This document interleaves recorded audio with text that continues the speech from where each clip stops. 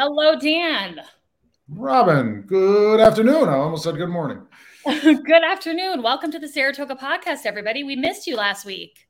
Yes, I it's it's going a few weeks now without a city hall meeting I because know. it's a 5 Tuesday month, so that I sort of stretches know. it out. Yeah. I know. So, the city council meeting, just for those who don't know, it's the first and third Tuesdays of the month. So, it'll be next Tuesday. I hope everyone had a good Memorial Day weekend. Dan, did you have a restful weekend? Restful, no, but a good one. I mean, that weather was every single day was just terrific. We got out every day. We had somewhere we had to be, something we had to do. One of them involving a kids' party at the movie theater, which was a new twist for me. I don't know if you've done that before, but a kid's birthday party. You go and you have your pizza, and then you go in to see the movie. So it's a Totally. kind of neat thing. So I have my most recent movie that I've seen on this planet is now The Little Mermaid. Oh, well, I mean, I know those songs by heart, but from, the 90s. I'm a 90s product of a Disney, Little Mermaid. I Okay. don't know. Well, But we this is digress. the newest version of it. I know. I'm looking forward to seeing that. Although I have no one in the household who wants to go see it with me, so you may have to come back and see it with me again. But we Well, digress. my daughters may want to go. I'll let you borrow them for an hour or two. That sounds perfect. So we have lots to talk about today, and unfortunately, Adam's not with us. Adam, we miss you, buddy. But we have lots to talk about today, and we have a very special guest that we're excited about, which is Commissioner Jim Montagnino. He'll be joining us very shortly. Commissioner Montagnino, we've been hoping to have on for a while, and so we're really excited to have him on today. And there was big news that came out of City Hall yesterday, which was the appointment of a new police chief. And so we're really looking forward to talking to Commissioner Montagnino about that news. And we will get into that. I actually see him here. So if we want to jump into that right away, Dan, does that work for you? And then we can hop into Yes, some of but before we bring the commissioner on, I don't know, Lieutenant McIntosh. You do. Could you give Yes. a little bit of your personal viewpoint of the pick and him as a person and him as a leader? Oh, sure, absolutely. So it's actually like it really comes like full circle for me because Officer McIntosh at the time, way back in 2019, when I first contacted the police department, I was setting up a ride along. I was campaigning to become public safety commissioner, and he was my point of contact to set up my ride along. And I had no idea who I was emailing or who I was going to be going in to meet. And I was like, pardon my French, but scared shitless because, it was like my first kind of interaction with the police department. And I was just like really nervous and didn't know who I was going to be dealing with. And just couldn't have been lovelier. He couldn't have been more professional. And it was the first time, I didn't go out with him on my ride along, but he was the person who facilitated the whole thing. And he just couldn't have been more professional. He couldn't have been more welcoming. And it was kind of my first entree into the police department. And then he was deployed. He went out on deployment. So he was gone for some time. And I was just incredibly impressed with his military background and his service to our country. And, those kind of skills that you bring back in terms of leadership and bring those back to the department, I just think there's such added value there. And I could really see those leadership abilities and how he brought them back and utilized them in his career in the police department and, rose through the ranks of the police department in utilizing those skill sets. And I just think he's an incredible talent, and I think he'll be a great leader. And I think he was an excellent choice as chief. But I think there's a lot that needs to be explained to the public about how the process works in terms of civil service. And that's one of the things I wanted to talk to Commissioner Montagnino about, because I think there's been a lot of unfair criticism leveled by specifically Saratoga BLM. And I think that context here is really important, especially when it comes to describing how people are promoted and why. So those are some of the things I definitely wanted to talk to Commissioner Montagnino about. And just, I'm sure 99% of our viewers know what we're talking about, but just to be clear, it was yesterday they announced Lieutenant McIntosh will succeed retiring Chief Shane Crooks. Is retiring a June 30th date. Often that means they leave earlier because they have some leave time that they need to use and so forth. So this was kind of momentous news in the city. That's a big deal.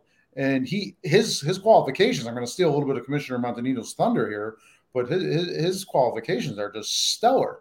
Now, I admit, as an old cop, he's an experienced veteran, but he's still a young, relatively speaking, for the Chiefs position. And that's not to cast any negativity on it, but it's noteworthy. And maybe I'll bring that up as an open topic with the commissioner when he comes on. But it's just noteworthy. He's probably the youngest chief, I got to think, in Saratoga Springs history, or he will be when he's officially appointed. I got to say, Dan, I was 39 when I started as Commissioner of Public Safety. And when I was with the officers on patrol, I literally felt like I was the mother.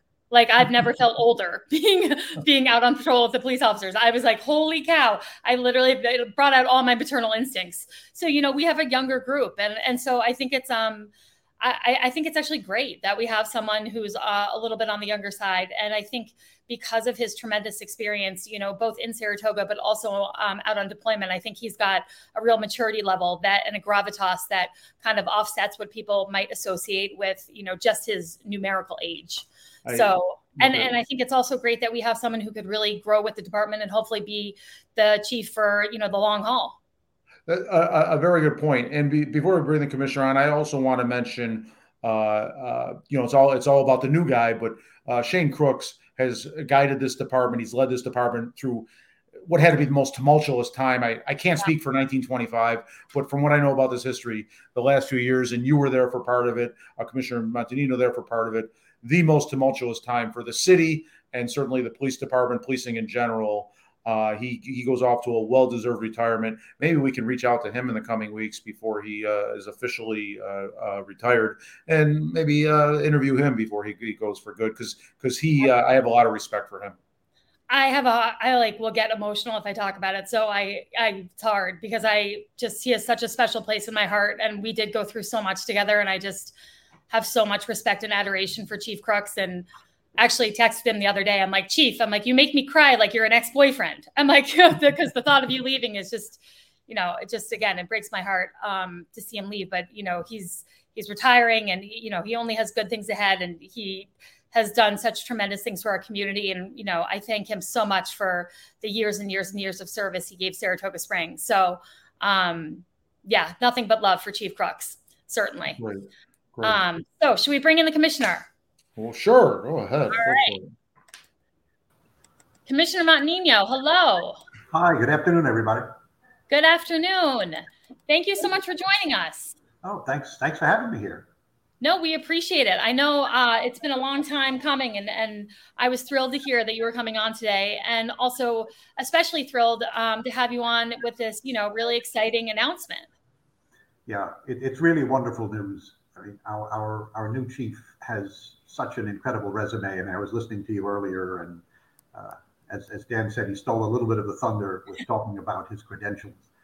I can't imagine looking at Lieutenant McIntosh's resume that a person that young can have accomplished so many things in one very short span on the planet.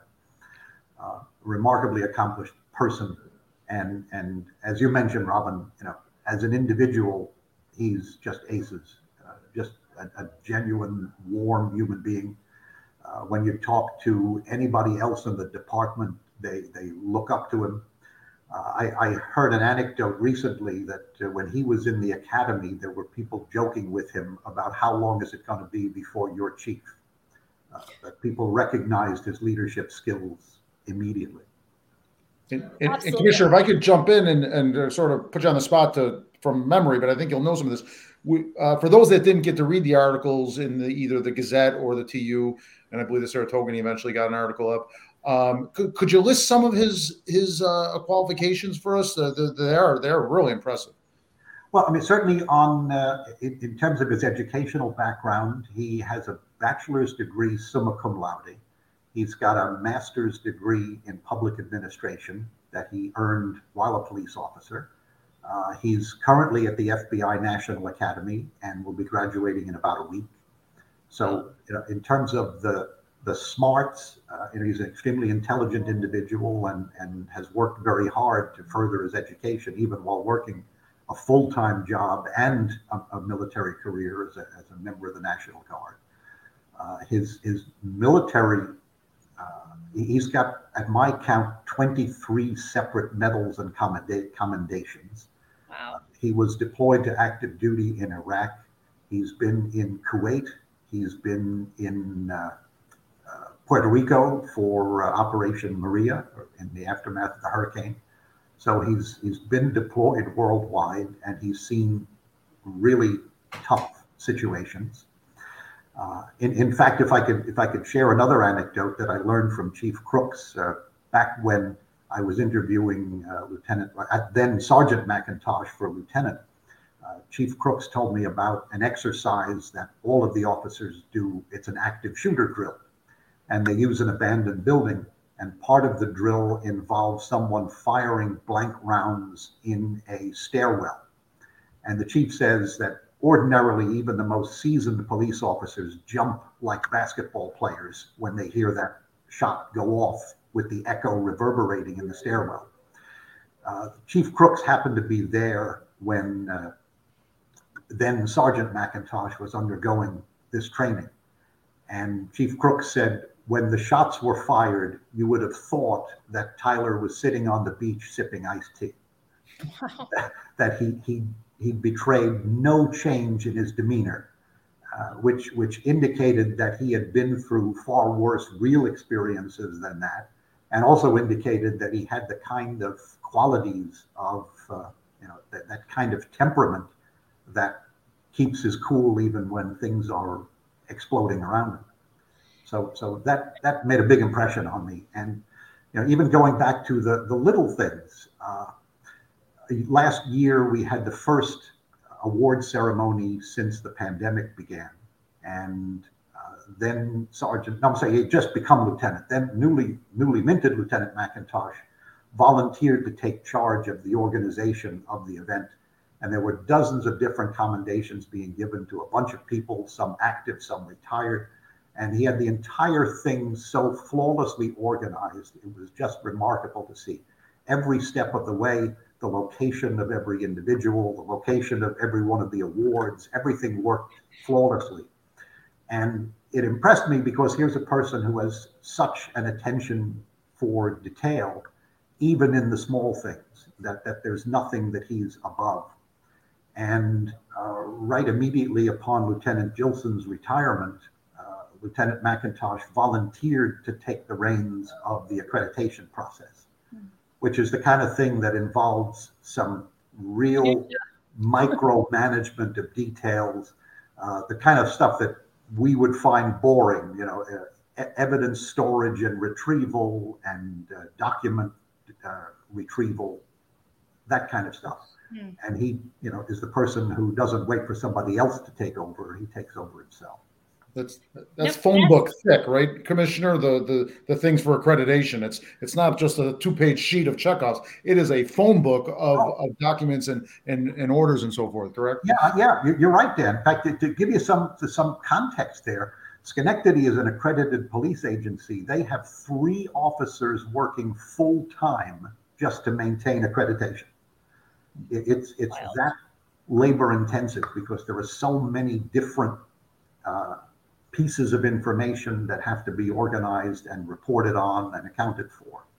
So it's a major undertaking.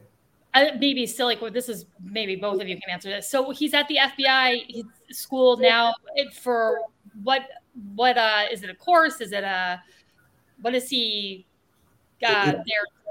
It's a multiplicity of courses. It's basically it's leadership training. It's going deep diving into many aspects of law enforcement at the top levels. That's awesome. Being taught by the best trainers. I believe it's a 4-month curriculum, and he's just about done with that. And it's pretty intense, from what I understand. It's not just simple sit in a classroom. As I understand, there's physical training and things like that. It's got the academy feel to it. That's fantastic. Well, I feel like, all of the experience that you just described really, as some people, because I think I wouldn't even call this criticism, but the only observations that I've, heard people make would be about his age and, being a bit young. But I think the experiences you're describing, you gain so much maturity and so much perspective when you've seen the world that way. You've experienced what he's experienced in combat. When you've taken, the level of education to where he's taken it. It's just all creates such an incredibly impressive package. Yeah, I think. And as I mentioned, one of the important things too is the esteem that he has from the men and women that he works with.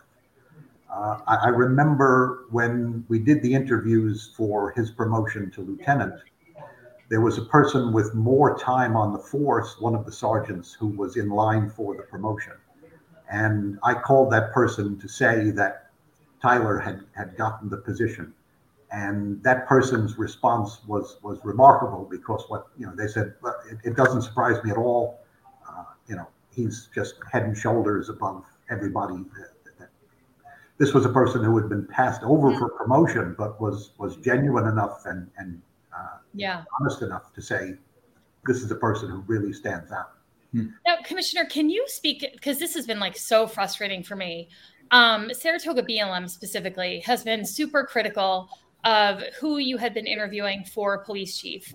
And the way they've characterized it has been, you've just looked around the police department and decided you're going to pick these two or these three people as candidates for police chief just based on your own personal preference. And there seems to be this whole missing context of civil service and the civil service system and how it works. And basically, people don't seem to understand that we have a civil service system that's put in place that basically you have to qualify to take a test. And it's basically put in place to eliminate nepotism and favoritism, and to eliminate a system in which a commissioner could just pick personal favorites or, nepotism to promote people. It's a way to make things fair and equitable. And you have to score and be on the top, top three highest scores. And you're given a list from civil service as to who you can choose to interview for these promotions. And so you're restricted to a list of people. So could you just explain this a little bit more so that people understand how these choices are made and who you're able to interview for these promotions? Right. Well, you've said it perfectly, because obviously you were Commissioner of Public Safety and you made numerous appointments and promotions in the fire service as well as in the police department. So you know the system as well as I do, I'm sure. As you say, there's an exam. And it's a promotional exam, the way the system is currently set up, which means that you have to be in the Saratoga Springs Police Department in order to sit for the exam. And you need a certain number of years of experience as a sergeant or a lieutenant before you can sit for the chief's test. And only the top three scorers, there have to be three people at least who passed the test for there to be a valid list. So in this case, there were three people. It was Lieutenant McIntosh, it was Sergeant Veach, Paul Veach, and it was Lieutenant Bob Gilson, who were the three when the list first came out. So there was a legitimate eligible list from which the appointment must be made. Now, in full disclosure, there was a change in that Lieutenant Gilson retired. So that left two names on the list of three. So an appointment of either of those two individuals would be a permanent appointment from a valid list. Right. But there would have been an option, which is rarely used when there are people on the list. But under the law, I could have made a provisional appointment. Now, there's an asterisk there because another chief's test was administered back in February and the results aren't out yet. But the same people took that most recent test. So Lieutenant McIntosh took the February test and right. Sergeant Veach took the February test. Right. And I believe also Lieutenant Warfield and Lieutenant Mitchell. Okay. So again, all people in the Saratoga Springs Police Department, because we are still promotional, we're not open competitive. And so at some point down the road, there will be scoring of that exam and there'll be a release of a list. But it's only going to be one of those four names anyway. Right. Now, there would have been a theoretical possibility of out of thin air making an appointment, a provisional appointment of somebody who's not on that list, but that, first of all, wouldn't have been valid because then when the test results come out, it's not going to include this hypothetical other person. Right.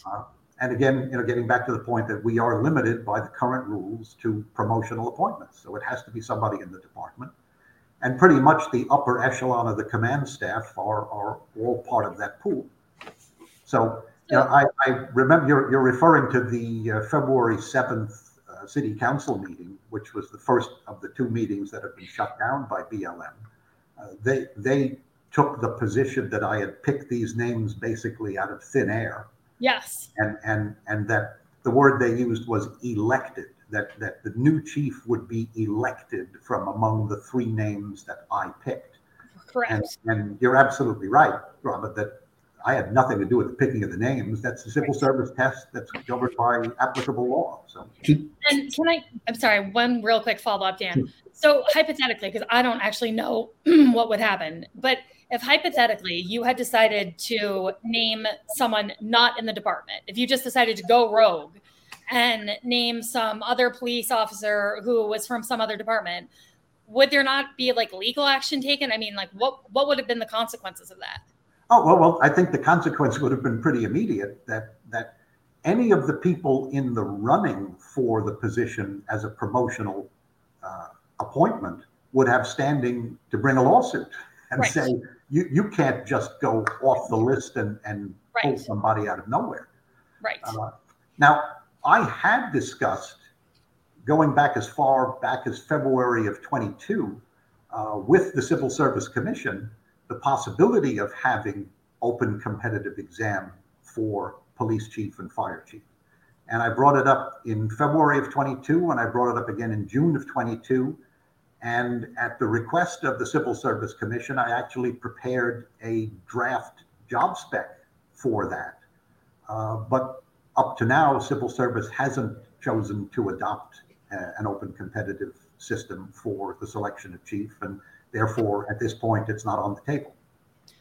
I personally would love, this is not exactly what you're getting at, but I personally would love to, years ago, there was a 3-person committee that was appointed to work with civil service on basically getting the test information and the civil service announcements for hiring firefighters and police officers on an entry level, getting that information out to different areas, to schools, to different communities, to kind of broaden the audience that information was going to.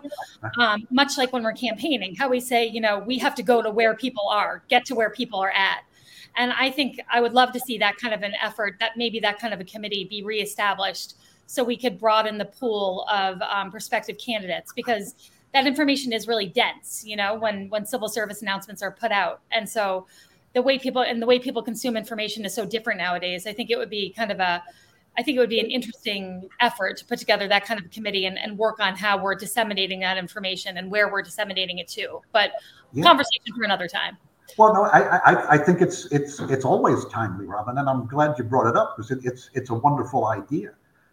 If you think back, we had a situation about a year ago where we were in desperate need of 9/11 dispatchers. Yeah. And we had an exam that was upcoming, and we didn't have more than a handful of people signing up for the exam. Right. And Mark Mulholland of Channel 13 actually did a little piece where he said, hey, Saratoga Springs is looking for dispatchers. It's fascinating work. It's interesting work. It's public service. It's first responder. The governor issued an executive order recognizing 9/11 dispatchers as first responders. And Mark's little piece on the news program actually brought 47 applicants forward. Wow. So we ended up, as you point out, if the word gets out broadly enough, then we can get more people applying for the entry level kinds of positions. Yeah. Which you have one right now, right? The police department officer exam is you're currently accepting applications to take the test, correct? Yeah, we're beating the bushes for that. In fact, we are short for the July Academy. We had reserved 10 slots for the Academy from the current crop of applicants, and we had 7 conditional offers, and that's been winnowed down somewhat by the psych evals and the medical evals and so on. So we're actually short the number of officers we need to get to full staffing that we're actually financed for. So, which is never good, because it's one of those things, which I know, Commissioner, it's like, if you don't keep filling the pipeline, you end up in a bad spot. Yeah. And what we don't want to do is lower our standards. No, definitely not. We did pass on some candidates who passed the exam, but just didn't meet the qualities that we look for in the screening process. You know from your experience how detailed the screening process is for police and firefighters both. And I think it's one of our biggest points of pride as a department that we have higher standards than so many departments in our area. I think that's really one of our biggest points of pride. With the budget season coming up, is it a consideration to, especially with the surplus that the city we have, according to Commissioner Songby, have you considered potentially reinstating the assistant chief position to support our new chief moving forward? That's a really, really good question. And we have been in meetings with the command staff, and we are planning to do some reorganization in that regard. I don't want to commit to anything in particular, but there is a need for someone at the top. Basically, from having been here, right? The collective bargaining agreements for the upper echelon in the police department create a situation where most of the people in charge are working day shifts Monday to Friday. Mm-hmm. And that leaves the people able to make decisions on the fly short on the weekends and at nighttime.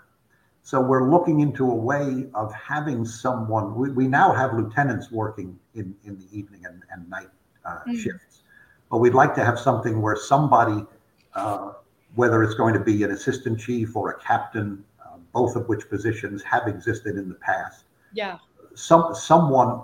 I'm leaning more toward the patrol angle of things rather than the administrative stuff.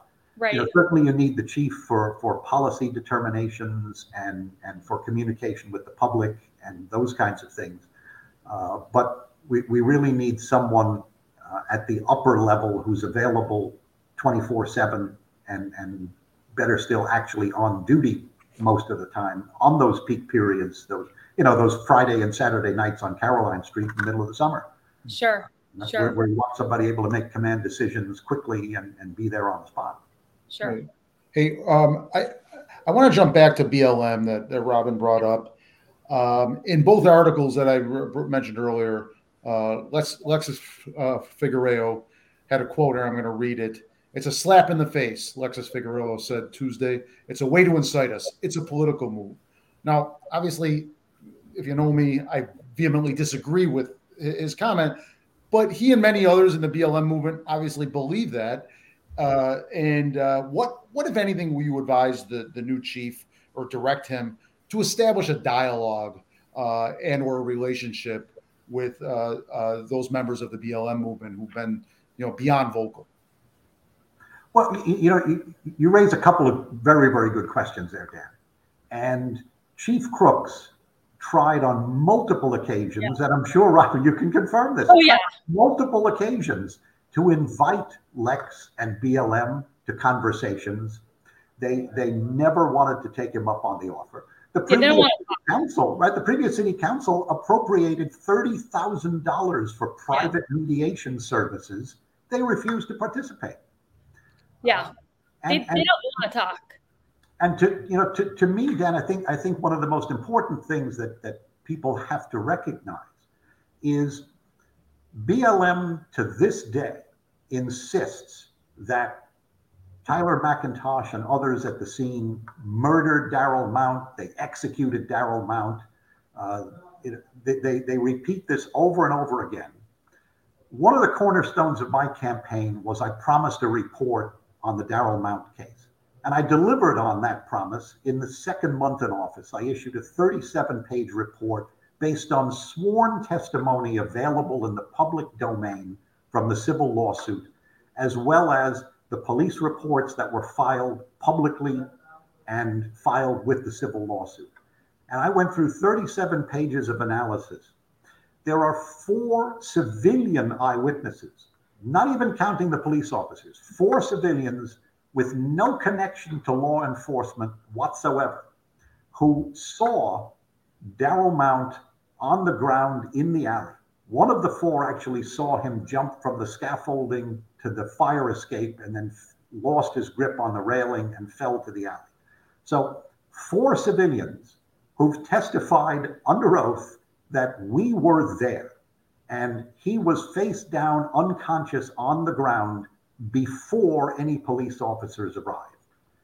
And so to me, the issue is it's closed. And the claim that he was murdered is a lie. And the mere fact that the lie gets repeated over and over again is not going to give it any traction.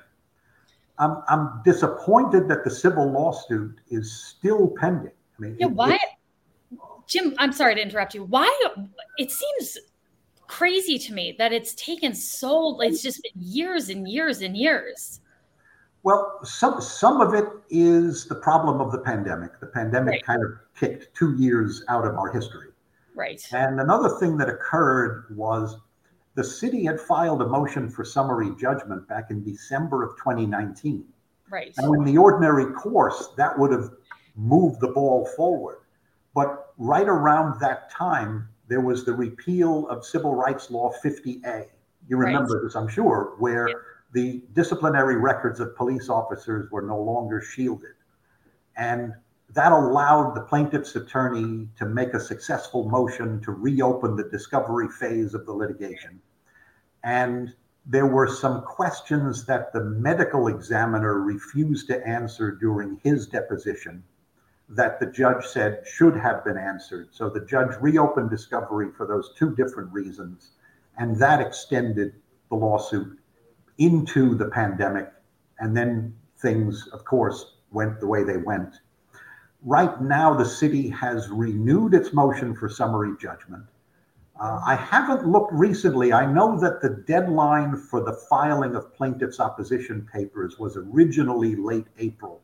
And I believe that may have been extended either on consent or by court order.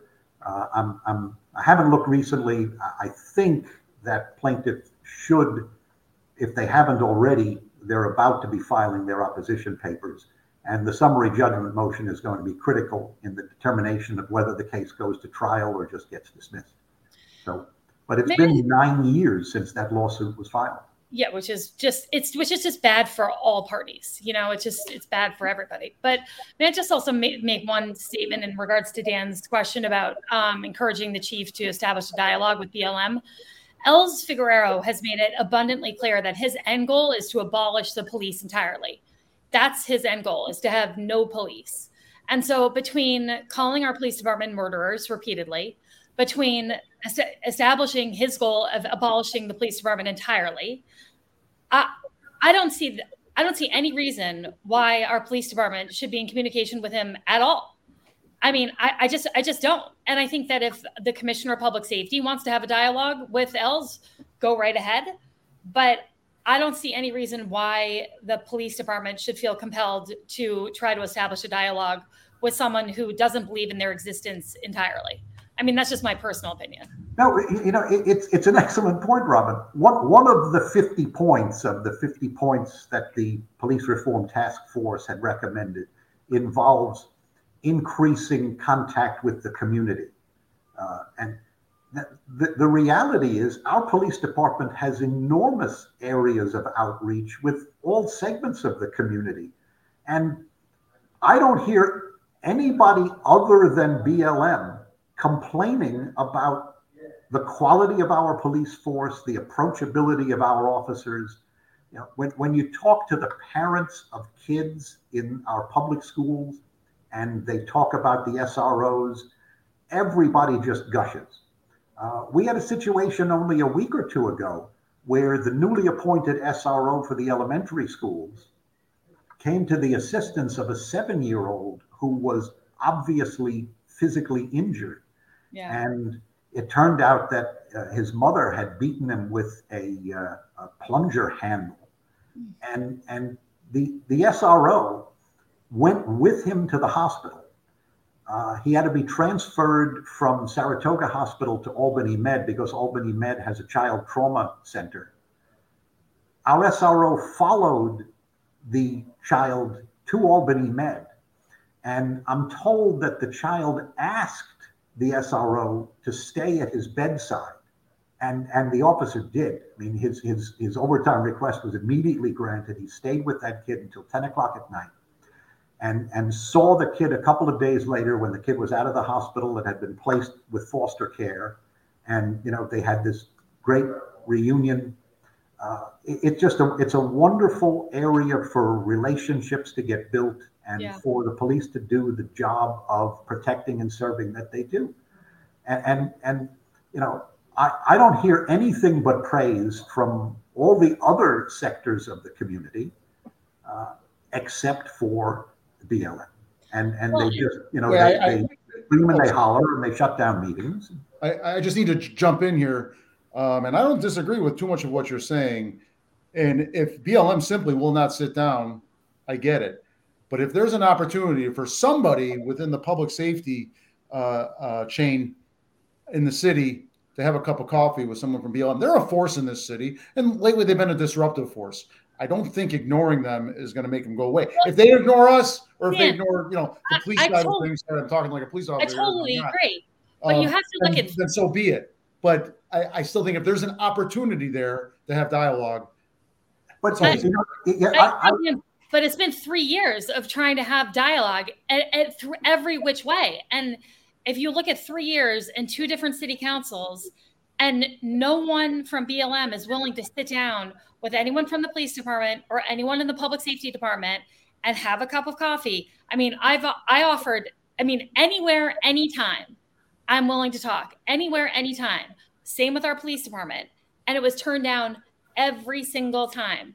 And I'm hearing the same thing from Commissioner Montagnino. And then at some point, is it this side that's the problem, or is it the other side that is professing to want to talk but isn't sincere in what they're saying? If that's the case, I get it. And by dialogue, I don't mean capitulate. They're flat out wrong on a lot of the things. And Commissioner, kudos to you for saying this. The quote was, repeating a lie is not going to make it true.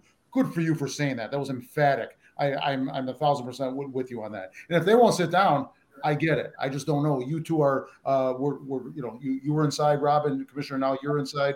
You've got a better viewpoint than I do. They're only interested in. I'm not saying capitulate. They're flat out wrong. In doing it performatively.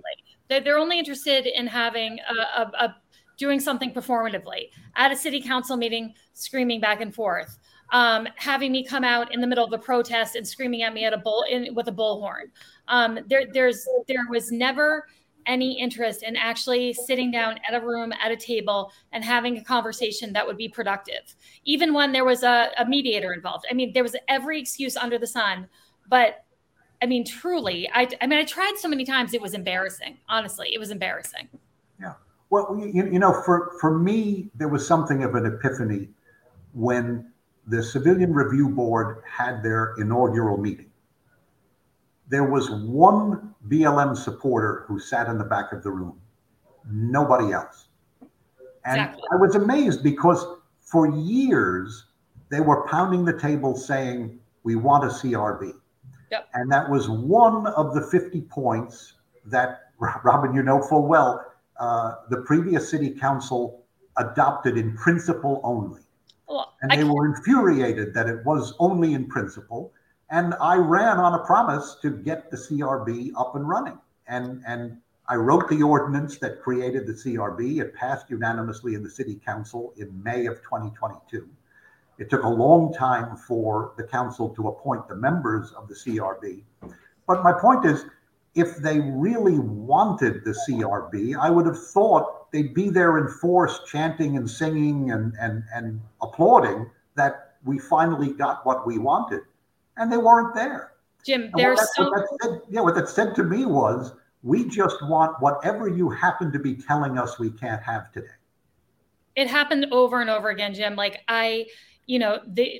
when Commissioner Golub was appointed and then elected to the city council, and they've been looking for representation for people of color on our city council, there was no one to be had in the audience when he was being appointed. When he was first there was not a soul from BLM there supporting that appointment, supporting his election. There was nobody there. And I thought, again, go back to February 7th. They were criticizing Commissioner Golub, and he was sitting there saying, I was co-chair of the police reform task force. I wrote the 50 points. Why are you heaping this on me?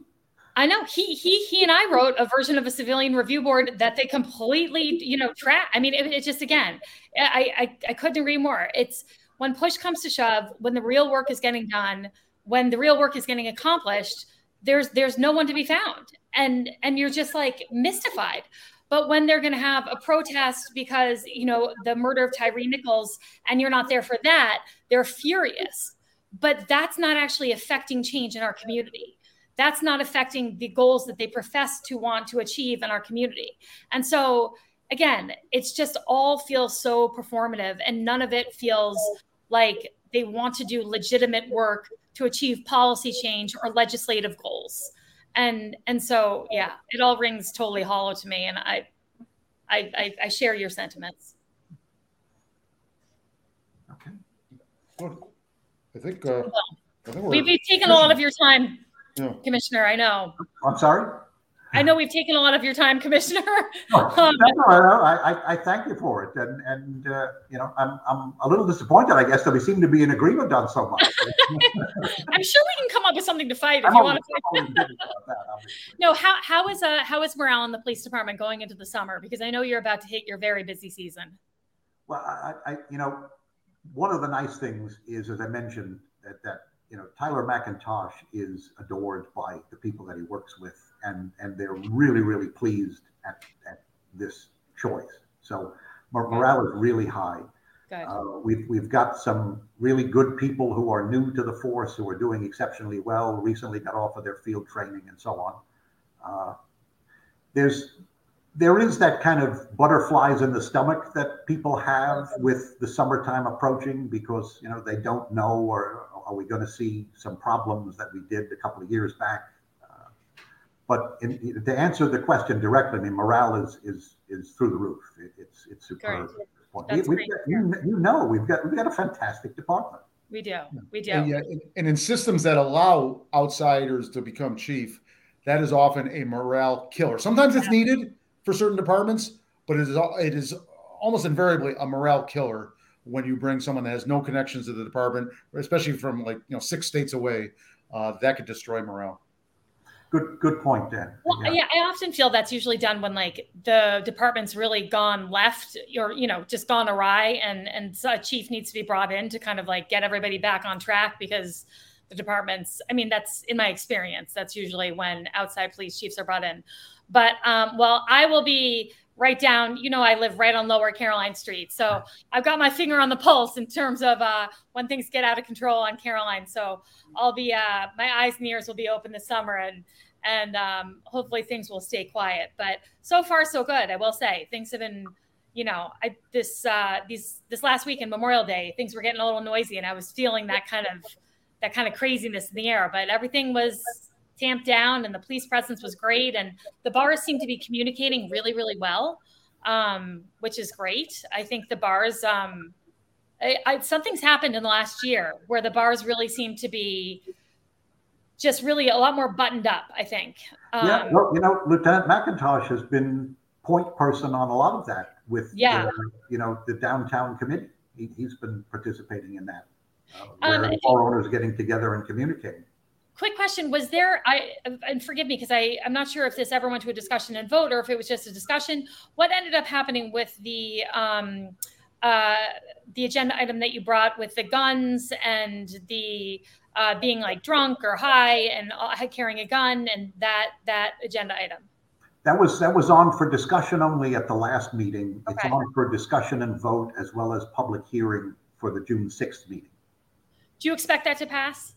I expect it to. There may be some relatively minor changes to it, in this sense. The research I've done, the question that Tony Izzo brought up at the last council meeting, that he didn't know the answer to, but he brought up the question of state preemption of gun control. And one of the things I may change some of the language, couple of areas. A former member of law enforcement called me with a couple of very good suggestions. One of which was to add the word vessel to the definition of public place, because, as you know, we have the shoreline of part of the lake, which is part of our jurisdiction. But the other thing also was, when someone nowadays is arrested for a crime, there's a notification made by DCJS to the licensing authority if that person has a pistol license. Oh. So the suggestion is that the way the proposed ordinance is drafted, it's after conviction that there's a notification made. The suggestion is that it should be done at the time of the citation for the violation. But the substantive change that I'm thinking about is just changing the order of some of the language to make it clear that we're not restricting the possession of a firearm. What we're restricting is being in a public place in an impaired or an intoxicated condition if you are in possession of a firearm. So, for example, New York City has a provision in its administrative code that doesn't prohibit public drunkenness, but it prohibits public drunkenness under circumstances where the individual is a danger. So this would be a classic example of that, right? Yeah. There's nothing wrong with staggering down Caroline Street at 2 a.m. on Friday. Right. But if you're staggering down Caroline Street with a loaded revolver on your hip, now you're a risk. It's a different story. Right. Yeah. So I may tweak the language a little bit so that it's clear that the focus is not on regulating gun possession, but on regulating the circumstances under which a person can be impaired or intoxicated publicly. Gotcha.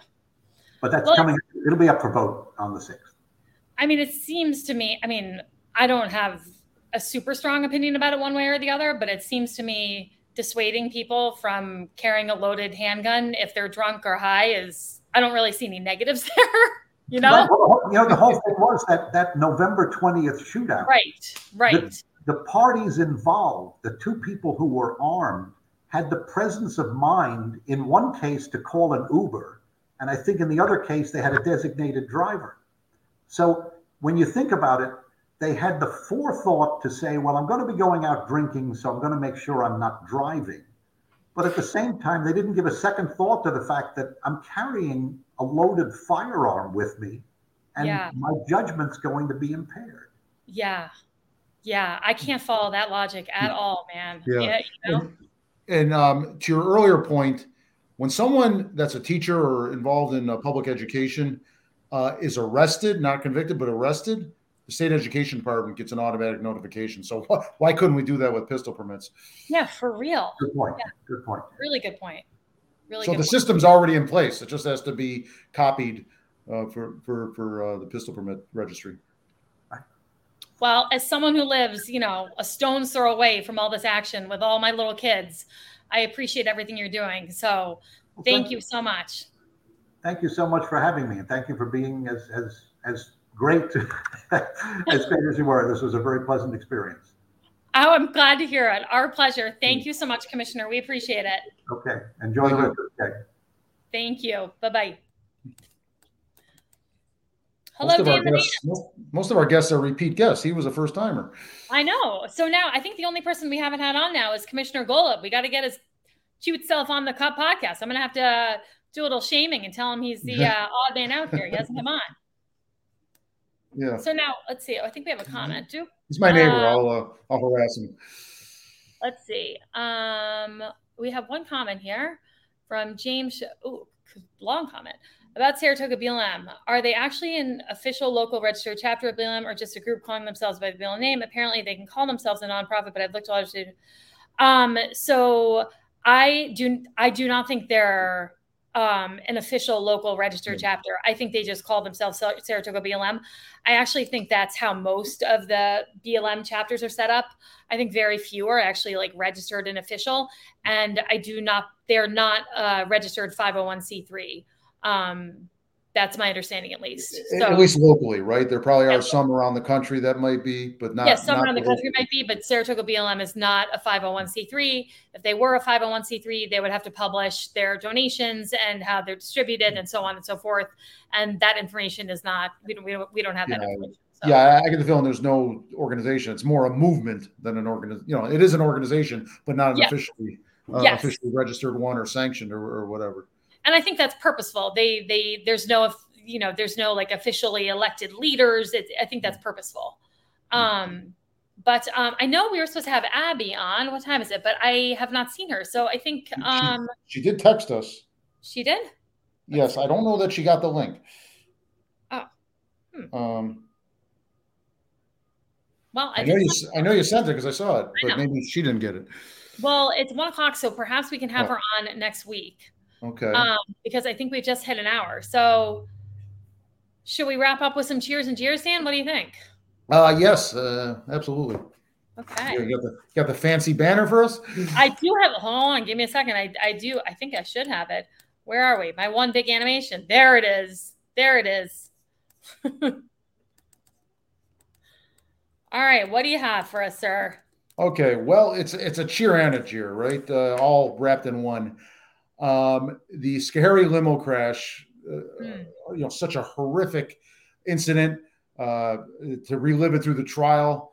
That's of course the jeer part. They have a Saratoga connection with Mavis on South Broadway, doing apparently a fraudulent inspection and fraudulent billing for work they never did, which was part of this case.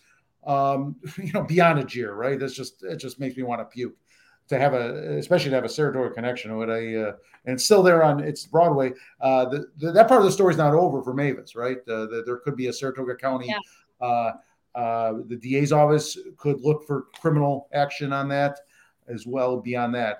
But so to keep going, at least a bit of a Naman Hussein, I'm probably saying his name wrong, minutes before we went on today, was just sentenced to the maximum of 5 to 15 years in prison. Not nearly enough for causing that many deaths, but it's what the law allowed at this time. It's the maximum based on what he was convicted for.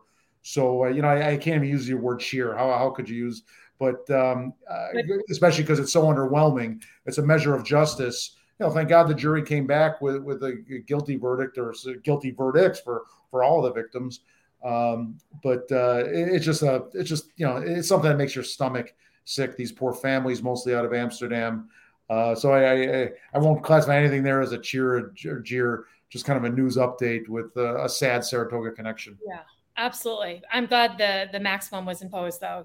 I mean, that's yes. Yeah. I mean, the best circumstance you could ask for in the worst set of circumstances, I suppose. Yeah, good, well stated. Yes. Yeah.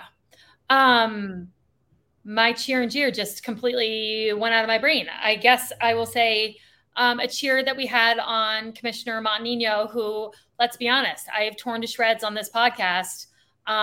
Me too. Time and time and time again.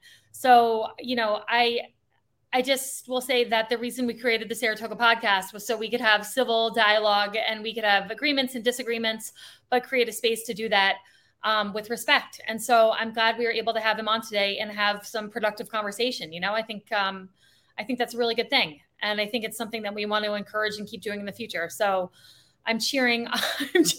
I'm cheering us today, Dan. I'm cheering us today.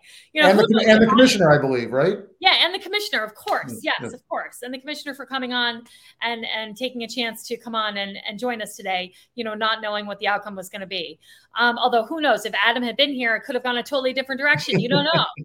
You don't know. Jeers. Oh, my jeer. I do have some jeers. I have got a jeer Saratoga County and also Dan McCoy in Albany, because their response to the migrants there were 2 busloads of migrants who came up from New York City. New York City sent them up. The reaction from Dan McCoy has just been, in my opinion, total bullshit. It's been really reprehensible to read and hear, in my opinion. They're suing New York City over this. They said they were totally ambushed by it. That's just the reaction. They declared a state of emergency, just all this, in my opinion, all this nonsense, political bullshit, virtue signaling, none of which has been truthful or honest. And, the real deal is New York City is picking up the tab for the food, the shelter, the services necessary to house and help these folks. These are people that are fleeing their home countries because they could not survive or exist there. These are not people who are coming here to be opportunistic. These are not coming here. These are not people who are coming here to replace you, your jobs, take opportunities from you. There are people who are coming here so they can exist and live because they could not exist and live in their home countries. And, I can't imagine that their dream was to come to Albany or Colony. And they're not going to be here permanently. They are just trying to survive and hopefully end up somewhere where they can live and raise a family in a way that is safe and, doable. And they can put food on the table and a roof over their head. So, these are human beings that, in my opinion, we should be greeting with some grace and some humanity, and not with lawsuits and fucking political nastiness. So that would be my jeer for the day. Dan wow. McQuarrie. Powerfully stated. Powerfully stated. I know, and I know I'm going to get a lot of shit for that because that's fine. We've all set our pieces on here, and some people agree with us, and some people disagree with us, exactly. And mostly everybody's been cordial. Even the ones that disagree, I've had some harsh words, but still some level of respect from what I've seen anyway. You know where it gets the harshest when I express some of these opinions on Twitter. That's where people can be gnarly. Twitter's a nasty place to live, but you know what? It's Twitter. But I'm saying this podcast, when people disagree with us, it's been largely civil. Yeah, no, I completely agree. And you know what? I would like to think that's because we're civil in our disagreements. And so, you set the tone, much like the city council. They're not civil in how they fight. And so people come to public comment and they're not civil in how they address the city council. Good. Well, good point. Good analogy. Good comparison. Thank you. All right, sir. It's been a pleasure. Look at that. We kept it under an hour. I know. Oh, yeah. Less under the hour.